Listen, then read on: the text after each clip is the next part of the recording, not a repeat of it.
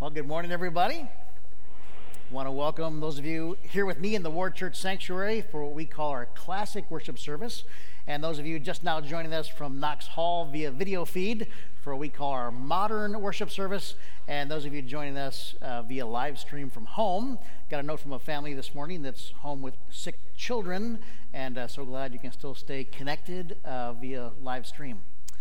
This is the first Sunday of a brand new year and of a brand new decade. I find this really exciting. While New Year's Day isn't technically a Christian holiday according to any liturgical calendar, I think it's the time of year that Jesus would like. There's something about a new year, fresh starts, new beginnings, a clean slate, and hope for what lies ahead. And I think for many of us, this could be our best year ever. I'm not talking about New Year's resolutions. Those have been widely proven to be ineffective. I heard someone say a New Year's resolution is something that goes in one year and out the other. And there's an old blessing that says, may all your troubles last as long as your New Year's resolutions. May it be so. It's good to be resolved. That's important, but more important to be transformed. Changing ourselves out of sheer effort is very difficult. What we need is a changed heart. What we need is a changed perspective. And today we get back to our study of Jesus' famous Sermon on the Mount. And over the next 6 months, we are going to work through paragraph by paragraph the greatest talk ever given, the very words of Jesus. And the words that we're going to study are transformative. These words have inspired and motivated and confused people for generations. Even world changers like Gandhi, when he was working to overturn colonial powers and restore India to independence, Gandhi was asked, "How are you doing this non-violently?" And Gandhi, the Hindu, said, "I'm just reading the Sermon on the Mount and doing what Jesus said to do." A couple decades later, Dr. Martin Luther King Jr. found in the Sermon on the Mount the inspiration and the methods that drove the civil rights movement. The words that you and I are going to study have changed the world before, and they can change the world again. The section of the Sermon on the Mount that we begin today is a section we're calling this series Rethinking Right and Wrong, subtitle, A Better Kind of Good. And the idea here is that we tend to put the world into two categories of people, good and bad, or if you prefer, right and wrong. And Jesus is going to mess with our definitions. He's going to push us toward a better kind of good based not on superficial definitions, but based on inside-out goodness, a surpassing goodness. He's going to help us see that when it comes to goodness, we're just scratching the external surface. This is not a series about trying harder. This is a series about seeing differently. And today we're going to look at what Jesus had to say about anger. Jesus is going to redefine what it means to be good when it comes to anger. These are inspiring and confusing words. I want to read them to you, and this is our main scripture reading of the day. So if you don't mind, I want to ask you to stand again out of respect for God's word. Listen to the words of Jesus. You have heard that it was said to the people long ago, "You shall not murder, and anyone who murders will be subject to judgment. But I tell you that anyone who is angry with a brother or sister will be subject to judgment. Again, anyone who says to a brother or sister, 'Raka,' is answerable to the court. And anyone who says, 'You fool,' will be in danger of the fire of hell. Therefore, if you are offering your gift at the altar, and there remember that your brother or sister has something against you, leave your gift there in front of the altar. First go and be reconciled to them, then come and offer your gift. Settle matters quickly with your adversary who is taking you to court. Do it while you are still together on the way, or your adversary may hand you over to the judge, and the judge may hand you over to the officer, and you may be thrown into prison. Truly, I tell you, you will not get out until you have paid the last penny. Friends, this is the word of our Lord. Father in heaven, by your Spirit, open these words of Jesus to our understanding and to our use. Amen. You may be seated. Thank you. Well, anger is a universal problem, and you can't get out of anger by simply trying not to be angry, or just by thinking positive thoughts or doing yoga. Anybody seen any Star Wars movie? You notice that there's a lot of anger in the dark side. There isn't enough Jedi yoga mind tricks in the universe to help Kylo Ren with his deep-seated anger issues. It comes from a dark heart. And actually, anger is resolved in the receiving of love and in the restoring of life. I would say more about Kylo Ren's anger resolution, but a lot of you haven't seen the movie yet, and it would make you angry. Jesus began by talking not about anger, but by talking about murder. You have heard it said, you shall not murder. And yes, people had heard that said. That was a well-established law in the Old Testament. You shall not murder. Now, it seems kind of obvious to us today, that law, but believe it or not, in the ancient world, this was a giant step forward. In the ancient world, the rich and powerful could get away with just about anything. People did kill, and with very little consequence. And if somebody was killed, a blood avenger, usually the strongest member of the family, could go and kill the person that killed their favorite person. And so the law of Moses sets a real clear boundary. You shall not murder. This is an excellent rule. Would you agree? But would you not also agree that this is not all that needs to be said about human relationships? Right? It's a good baseline. It's a good starting place, and we can apply this to our marriages and to our parenting and to all kinds of things. You shall not murder. But over time, what happened is people began to think that there are two kinds of people, good and bad, and they used these baseline laws as a definition that would ensure that they were in the good category. The Bible says you shall not murder. I've never murdered anyone, therefore I am good. Murderers are bad, I am good. And as we've said in this section of the Sermon on the Mount, Jesus is going to challenge our superficial understandings of good. He starts to describe a good person, a kingdom-minded person, a loving person, and he starts with anger. Then he goes on to talk about sexuality, which we'll look at next week. And then relational unhappiness, which we'll look at the next week, and then dishonesty, and so on and so on. And I think the order of topics in the Sermon on the Mount is important. A lot of people think the Sermon on the Mount is kind of a random collection of the teachings of Jesus, but I think the order is intentional on Jesus' part, and I think he starts with anger for a very important reason. Anger is the number one offender of spiritual life. And you can trace this through the Bible from the very beginning, starting with Cain and Abel, Jacob and Esau, Joseph and his brothers. It was anger that led them astray. And we don't seem to be getting any better at anger in our time than in theirs. According to FBI statistics, in America today, there is one violent crime conducted every 24 seconds. And according to Prism magazine, domestic violence is the number one cause of emergency room visits by women in our country.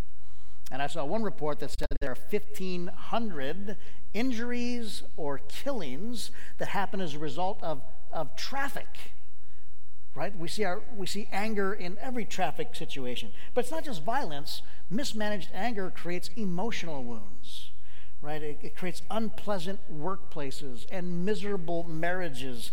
Anger causes all kinds of misery, and everybody battles it. Why is anger so universal? Because anger has to do with your kingdom, which we're learning about a lot about in the Sermon on the Mount. Everybody has a personal kingdom, and your personal kingdom is where your will reigns. It's where you call the shots. It's where you make the decisions. And anger is what happens when our will is blocked. Anger is the response to a thwarted will. And it's actually designed to be a helpful instinct to move us to action, to remove the obstacles that get in the way of what we need or what we want. The problem is that the initial response is to remove that which blocks our will, to destroy that which blocks our will, to kill that which blocks our will. So when your alarm clock goes off in the morning, your first instinct is to kill your alarm clock, because it is obstructing your will, which is to sleep. When you move through your house in the middle of the night and you hit your toe on that chair, you get angry at the chair, like the chair attacked you. And psychologists talk about this. This is very common. We get angry at what they call stupid, inanimate objects. We do this all the time. Our anger can be directed at something that had no control. We know that repair shops are filled trying to help people who have accidentally dropped their phones. But did you know they are also filled with people who didn't drop their phones accidentally? They threw their phones intentionally because their smartphone was behaving like a dumb phone, and they got angry about that, or they got angry about the message they received. I can't believe he said that, and they are damaging their phones. They're stupid objects, my stupid phone. But the number one cause of anger, of course, is not phones and chairs and alarm clocks. The number one thing that makes us angry is what? Other people. And now I've crossed a line. Now it's not you stupid chair, you stupid phone. Now it's you stupid person. And now I'm in some dangerous territory. Now the problem isn't that my will is being blocked. The problem is that I will harm to a person. I actually want bad things to happen to them. And Jesus says that's never okay. It's never okay to will harm to another person. Jesus said, love your neighbor. He also said, love your enemy. So he didn't give us a lot of wiggle room on this. And one of the definitions of love is to will the good of another, to want good and blessing for another. It is never okay to cease willing the good of another. Jesus goes on in this teaching. In verse 21, Jesus said, you have heard that it was said, anyone who murders will be subject to judgment. That makes sense. But I tell you that anyone who is angry with a brother or sister will be subject to judgment. Really? You're going to be subject for judgment for just being angry? It seems so impossible, so ridiculous, that people have tried to come up with ways to wiggle out of these words of Jesus. I'll tell you the two most popular ways, in case you want to grab one of these. The first one is this. People read it and they say, Jesus must have meant unjustified anger. And in fact, some of your Bibles, we have a little footnote that says, angry without cause. Now, that phrase without cause is not in most of the manuscripts. We believe what happened is a well-meaning scribe, as they were copying the Bible over and over again, they decided to be helpful and clarify what Jesus clearly must have meant, because he could not have meant just angry. He must have meant unjustified anger. In other words, unjustified anger is bad, but what I feel is righteous indignation, which is good. But the problem with redefining the words of Jesus is that, of course, we always feel our own anger is righteous anger. We always let ourselves off the hook by our interpretation. The other way people have come at this is to say what Jesus says here and in other places in the Sermon on the Mount it's so impossible, the bar is so high, therefore I will choose to focus on the theology of Jesus. I will study the doctrine, but I will not do the actions. I will believe, but not obey. And somehow we have convinced ourselves that this is okay. I will follow Jesus in belief, but not in action. And when people reinterpret what Jesus said so they can get out of what he said about being angry, it makes me so angry. Anger can make us feel superior, which is why you will never find a humble, angry person. Social commentators have written a lot these days about how Americans are becoming angrier and angrier.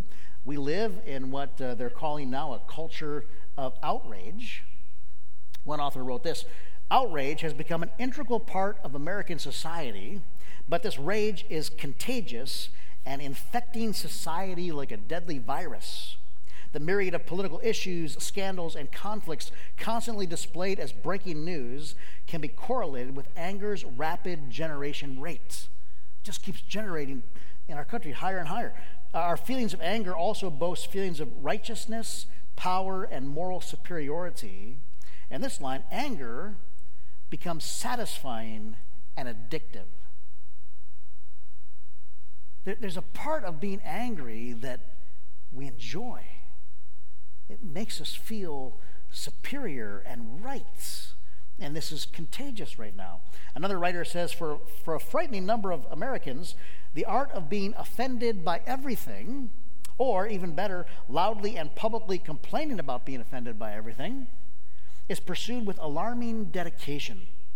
For some, being offended is practically a credo and an all-encompassing way of life. Why is this happening in our culture now? When I was growing up, we had 4 television stations. Anybody remember that? And pretty much all of the country sat and watched the same nightly news. Now, thankfully, today we have 100 different television stations, more than that, and thousands of podcasts. And I'm grateful for that. I would not want to go back to only having 4 stations. But what that means is that every American can find a news source, a news commentary that tells them exactly what they already believe and isolates them from the ideas of other people. And we live in these echo chambers that just crank us up, and it is making us so angry with people who believe something differently than we do.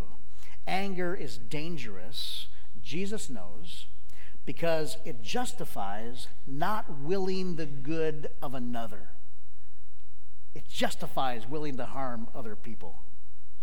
Jesus goes on, verse 22. Again, anyone who says to his brother or sister, Raka, is answerable to the court. And anyone who says, you fool, will be in danger of the fire of hell. Wow! Raka is a guttural sound. It's an Arabic word, raka. You got to make that back and throw. Everybody try that. Raka. It kind of sounds like you're spitting. Some of you just did spit. And spitting is a form of contempt. You worthless piece of. That's what's going on here.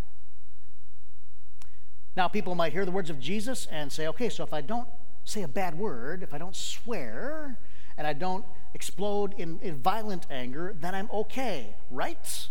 Wrong. Anger takes all different kinds of forms. Some of you are exploders, but some of you are like me, and you cramp it all inside. How we look at somebody, how we don't look at somebody. How we speak to someone, how we don't speak to someone.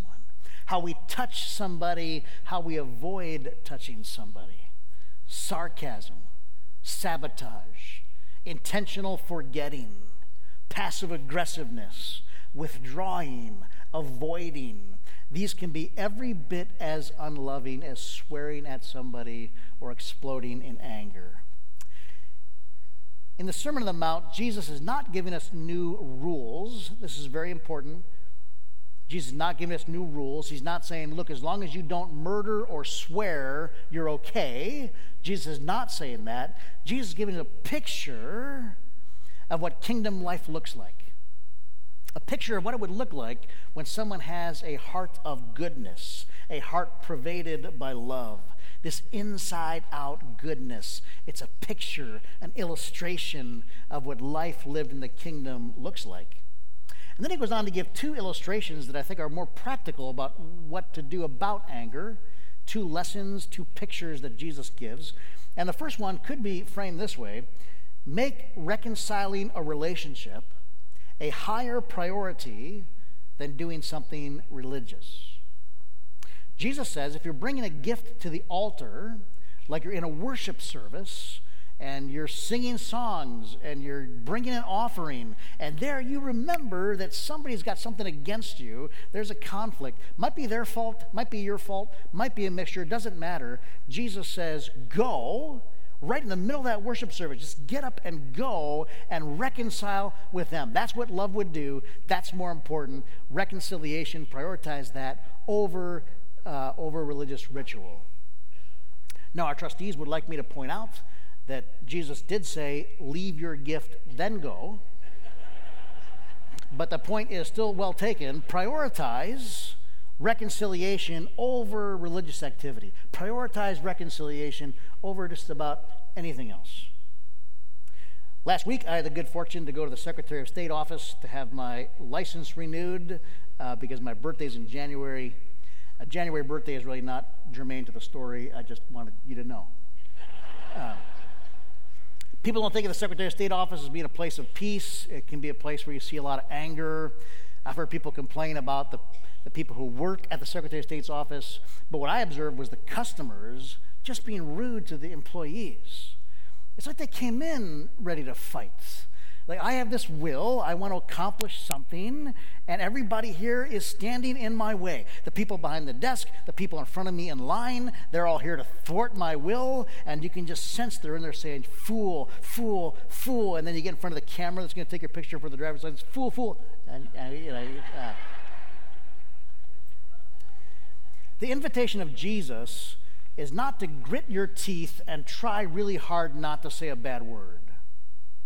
The invitation of Jesus is to die to yourself, to die to your ego, to die to your personal kingdom, to think of other people as better than yourselves. And Jesus says it's counterintuitive, but it's a better way to live. It's a way to live in freedom. And then Jesus gives a second illustration, and we might summarize his point by saying, keep settled matters settled. Jesus says, suppose someone takes you to court. You're in a legal battle. It's a financial battle, and you're going to court. What do? Someone has hurt you.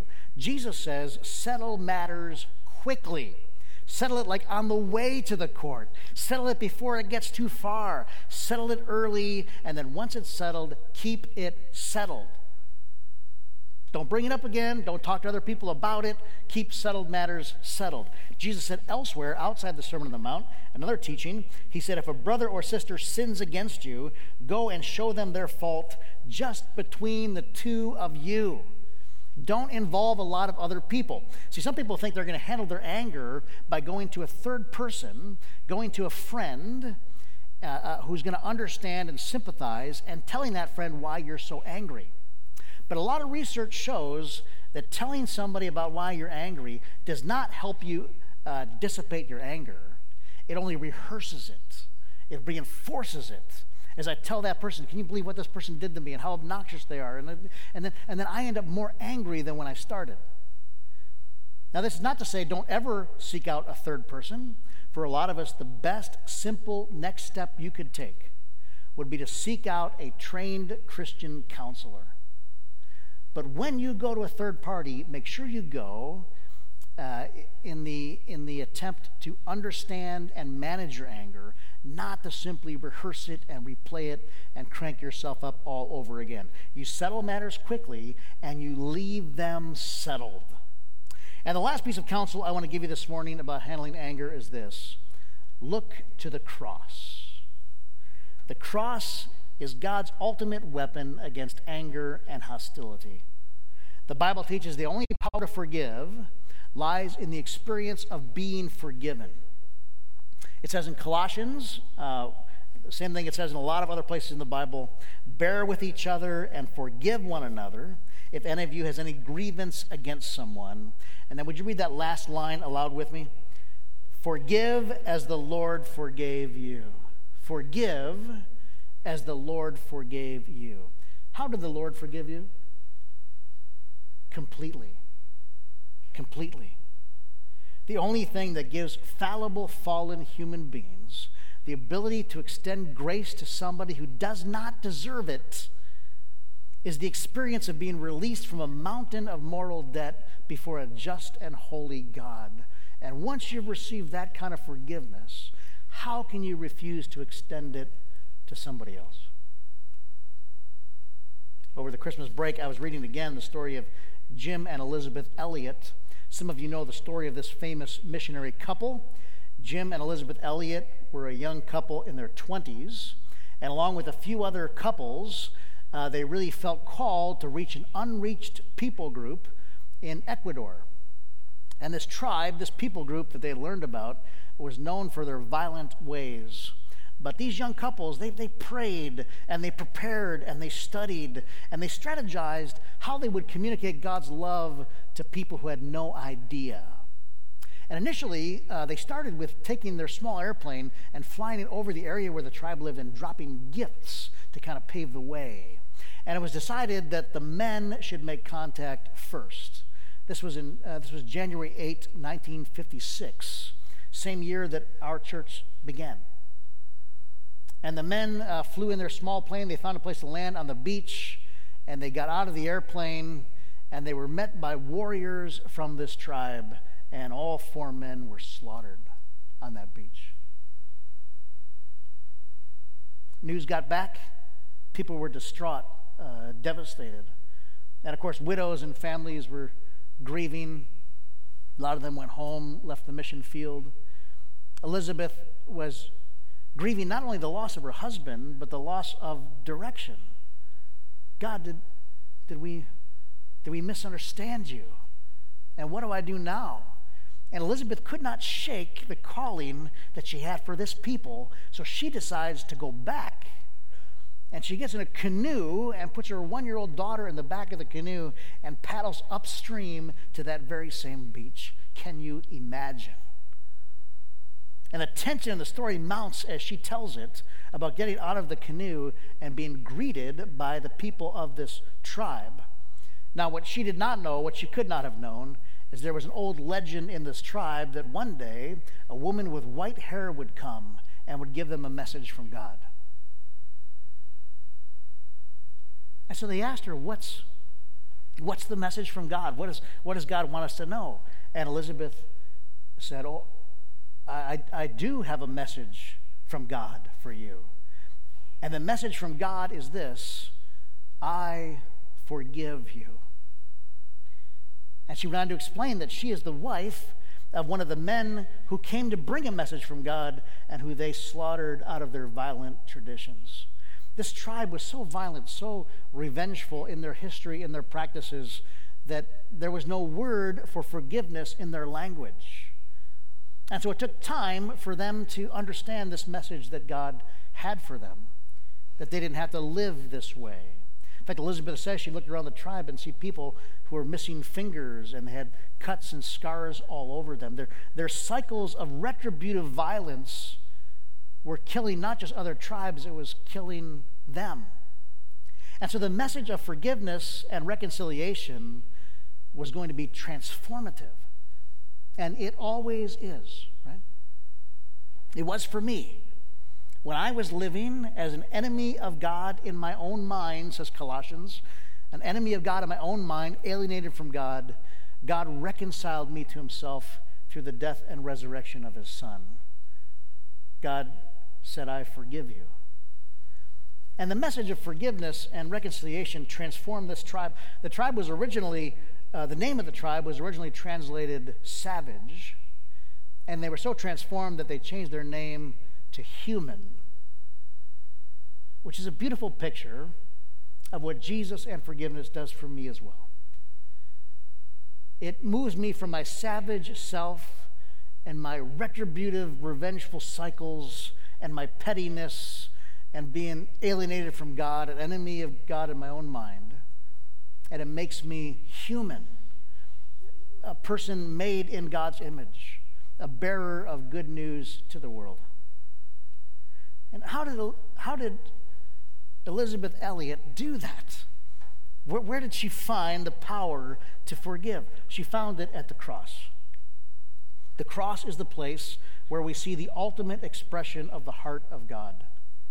The cross is God's ultimate weapon against the anger and hostility, against the hatred and the hurt and the sin that would otherwise destroy the human race. The cross. Only the cross. Will you pray with me? Well, God, we thank you for the wisdom of Jesus. Help us to understand and live in the kingdom that he announced. Free us from the burden of legalism and transform us into people who are truly good from the inside out. We bring our anger and hostility and hurt and bitterness to the cross. We confess, God, that we have held and nursed grudges. We have allowed our anger to feed our sense of superiority. We have looked down on others. We have not forgiven as you have forgiven us. Transform our savage hearts. Meet us now in the sacrament of the Lord's Supper. As we take the bread and the cup, remind us the cost of our sin and the fullness of your love. May your grace fill us to overflowing. In your death and resurrection, may we be raised to life. We pray this together in Jesus' name. And everybody said,